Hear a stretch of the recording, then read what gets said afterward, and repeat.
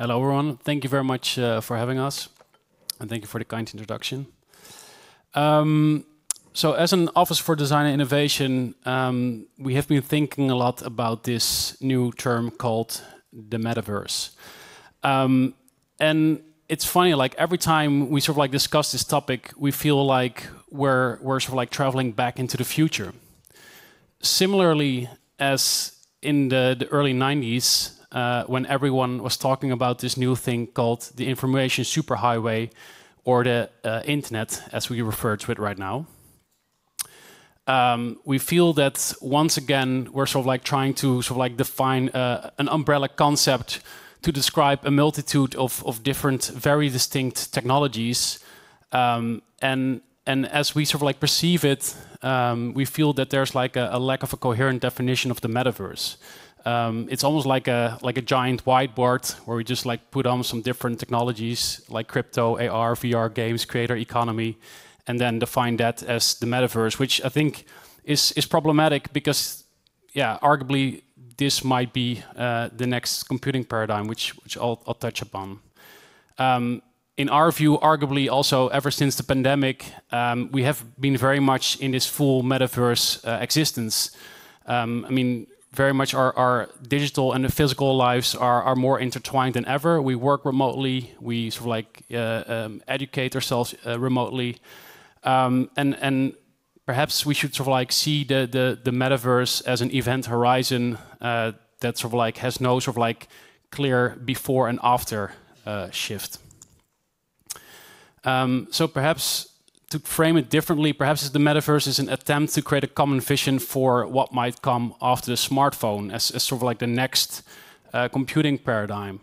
As sort of like we're sort of like entering the late scale of the mobile computing paradigm, so like there are much more one more thing type of innovation. So yes, sure, a faster camera, a faster processor, but there's not really like a profound change, and that's probably also the reason why Silicon Valley and Shenzhen-based companies are investing billions in creating that next billion people platform. But the big question is, what comes after it? We believe that sort of like the next paradigm shift will be called spatial computing, and is not defined traditionally, as we have seen with the smartphone and the home computer, by a single device, but instead by a multitude of different devices. And rather than calling it the metaverse, we prefer to refer to it as spatial computing, in which the environment becomes the interface. I think sort of like a good way to anticipate what these different devices will materialize this new spatial computing paradigm is simply by studying patent filings by large tech corporations, and which we did. So in collaboration with a studio based in Copenhagen called Studio Bjorn Ibsen, we released a paper called Patented Futures that reimagines the nondescript patent filings from tech corporations in a series of forward-looking designs. And basically, we sort of like endlessly browsed patent registers and sort of like translated these very abstract black and white drawings into highly realistically, perhaps mundane, everyday renderings. For instance, like this one, which is a patent by Apple, sort of like depicting a glove that would allow you to touch digital or virtual objects and get like physical stimuli. Or this one is sort of like proposed by Google that sort of like depicts a pair of slippers with metal bearings underneath them that sort of like allows you to walk in the same place forever when you roam virtual or augmented environments. So you're not sort of like have to hack a carpet with using bare feet, basically. There are also spatial audio buds is also a big one, and sort of like AR enhanced charm bracelets that sort of like function as a shortcut. But one sort of like particular patent that was sort of like reoccurring and almost like every large corporation at least filed one filing for it were AR glasses. And we strongly believe that sort of like augmented reality glasses will play a critical role in the spatial computing paradigm. as it allows you to interact with the world while staying present in the moment. So you're not sort of like facing a phone. And we can already sort of like see early signs of this. So in recent years, AR really gained momentum, reaching larger audiences, as we just seen through face filters or dancing hot dogs. But slowly but surely, sort of like the entertainment is transitioning into sort of like more utilitarian forms. So a good example is IKEA Place, which my former employee Space 10 developed for IKEA, which allows you to place virtual furniture inside your room. And at Modem, we actually also explored sort of like the more utilitarian AR applications in collaboration with Snap, for which we developed a series of lenses through the vertical of health and well-being. And one of these lenses we developed is called Posture Coach, that basically tries to democratize yoga exercises by using body tracking technologies and AR markers to sort of like indicate how you sort of like perform a next pose.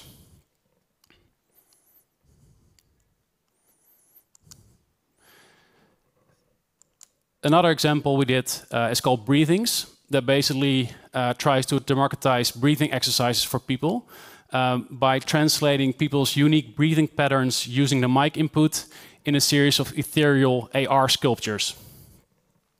And the nice thing about this is that you can also do it in real time together with friends using connected lenses.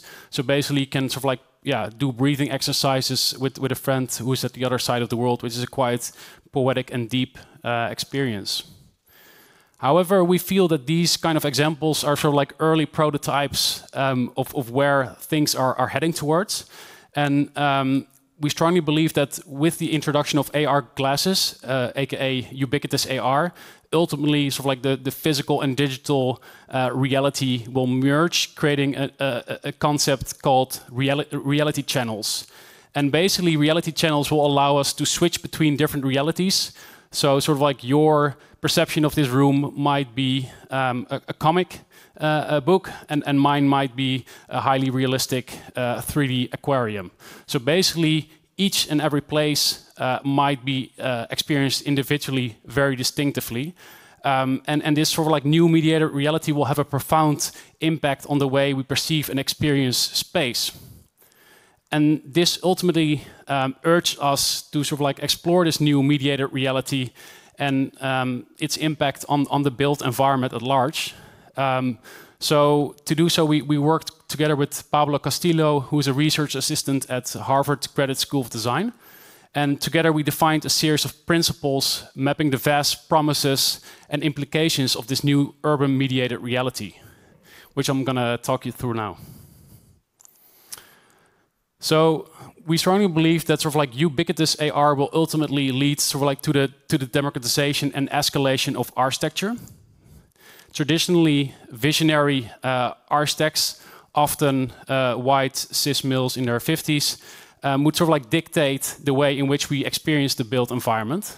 But this is about to change.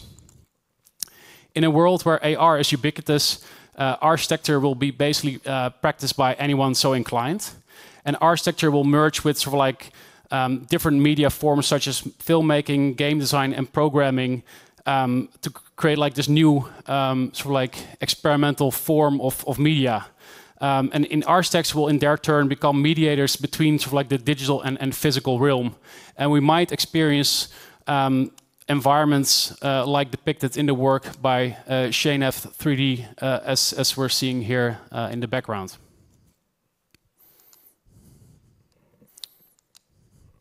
Another example is that the augmented city or ubiquitous AR will create a geosemantic mirror of reality, which is a fancy term that we will create like an exact replica of the real world in digital terms. So to put it differently, whatever we will see, the machine will also see.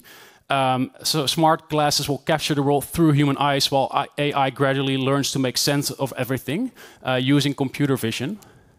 And we can already sort of like see early hints of this. So for instance, with the latest advancements in AI, this thing called neural radiance fields or nerves, we can now translate 2D imagery into highly realistic 3D models. So basically what you see here in the background is a video captured on a phone, but then sort of like an advanced algorithm sort of like translates the captured footage into like a highly 3D realistic model, which ultimately will lead to sort of like a giant digital twin of the world, where every single lamppost, street sign will have its sort of like digital replica, and hence sort of like geo-anchored augmented reality experiences. And this is already being applied in technologies such as Google's Geospatial API, which are also exploring NERSC using Street View. I think it's sort of like with this new sort of like shift in computing paradigm, I think it's fair to say that static environments will be a thing of the past. So architecture will no longer be about construction, but more about like spatial alteration. While buildings continue to be static and passive, the built environment will be fluid and ever evolving. And a good example of this is sort of like this recent example shot at Shibuya, Tokyo, where basically you can sort of like transform old buildings and experience sort of like the city of the past using AR. Furthermore, the urban environment will be very much used as sort of like a scenario for films, entertainment, creating sort of like site-specific experiences. And this is already happening through the use of Snap's AR landmarkers, and will be further enhanced by the Geospatial API by Google we just saw. The fourth sort of like principle, as a result of all this, the augmented city will not only be defined by sort of like drawings and regulations, but through geo-specific digital protocols, digital zoning laws, if you like.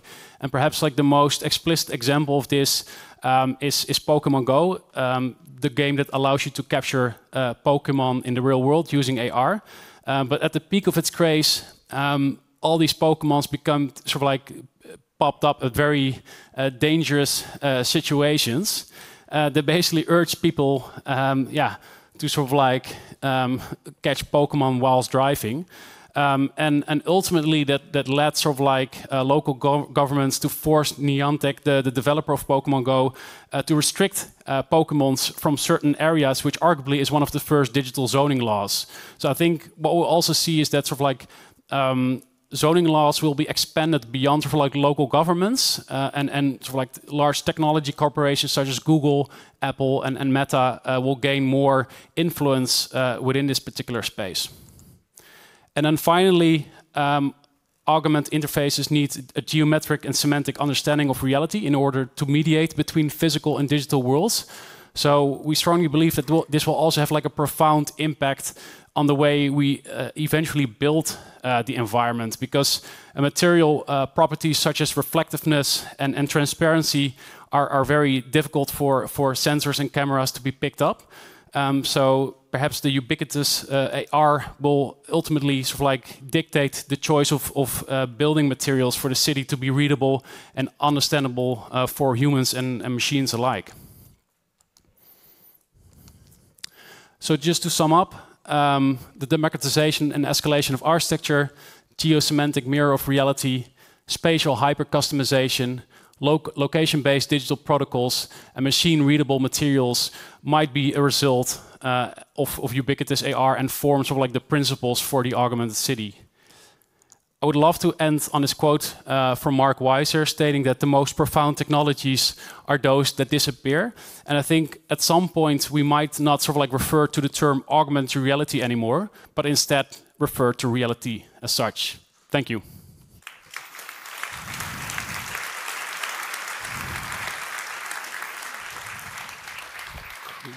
Thank you, Bas.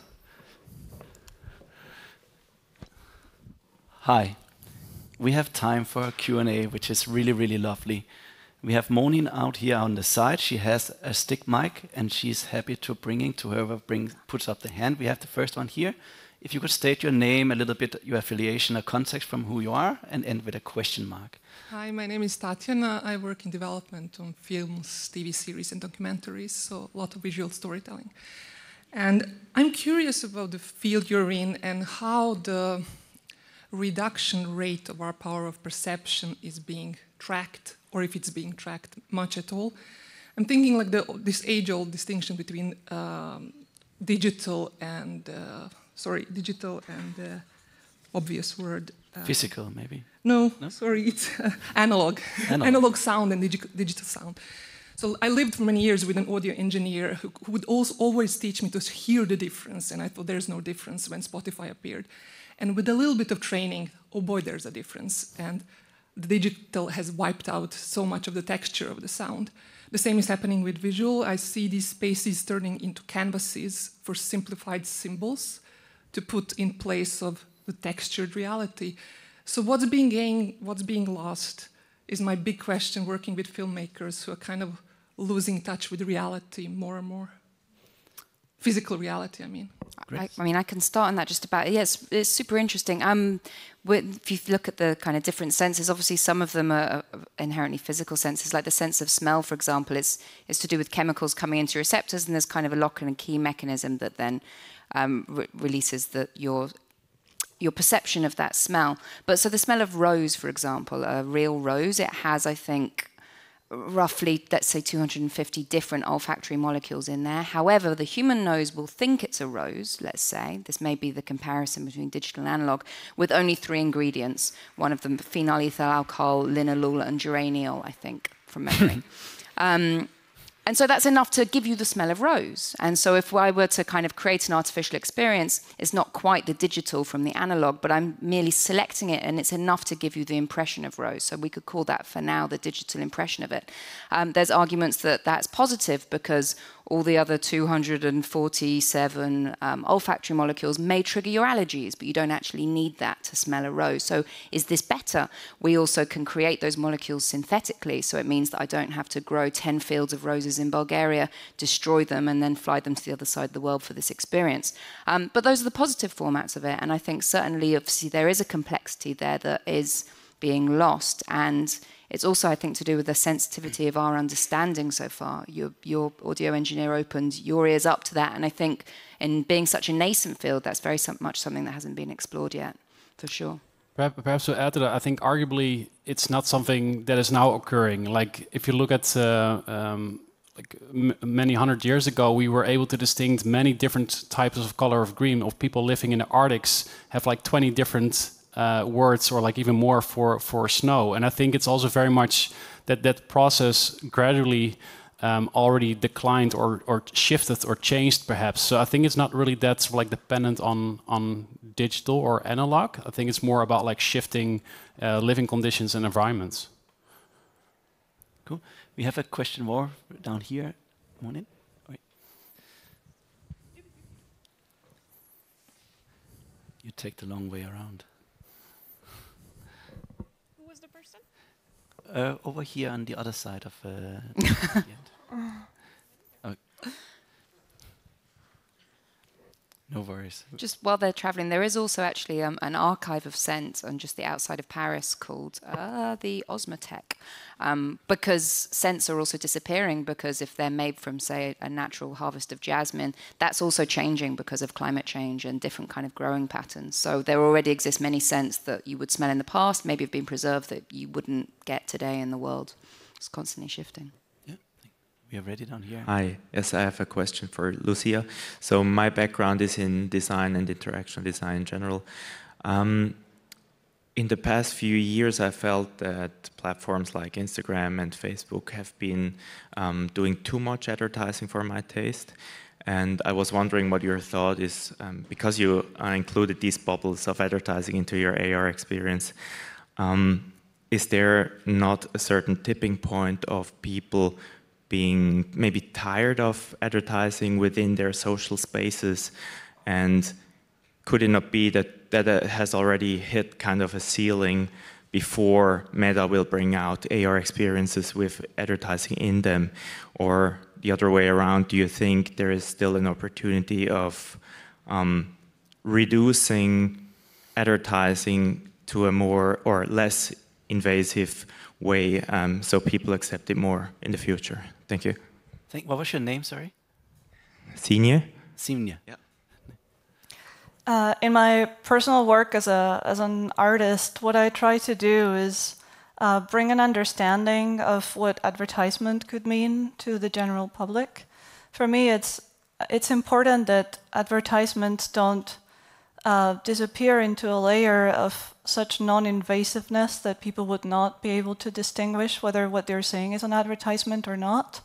And so part of my work as an artist has been to try and give people some tools in order to determine themselves or think by themselves what it is that they want to see online and what it is that they don't. Cool.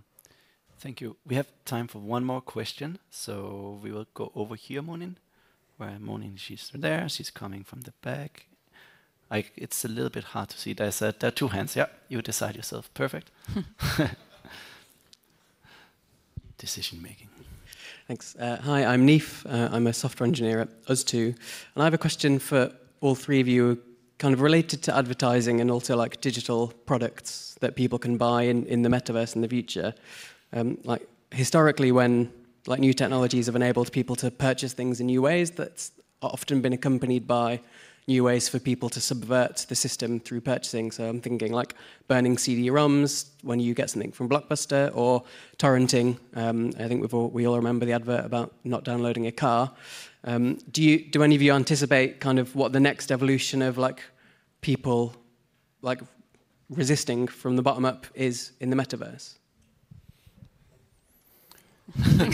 I think we have already seen a specific example of that. I mean, Snap released in collaboration with Jeff Koons balloon dogs across different parks in New York virtually or in augmented reality.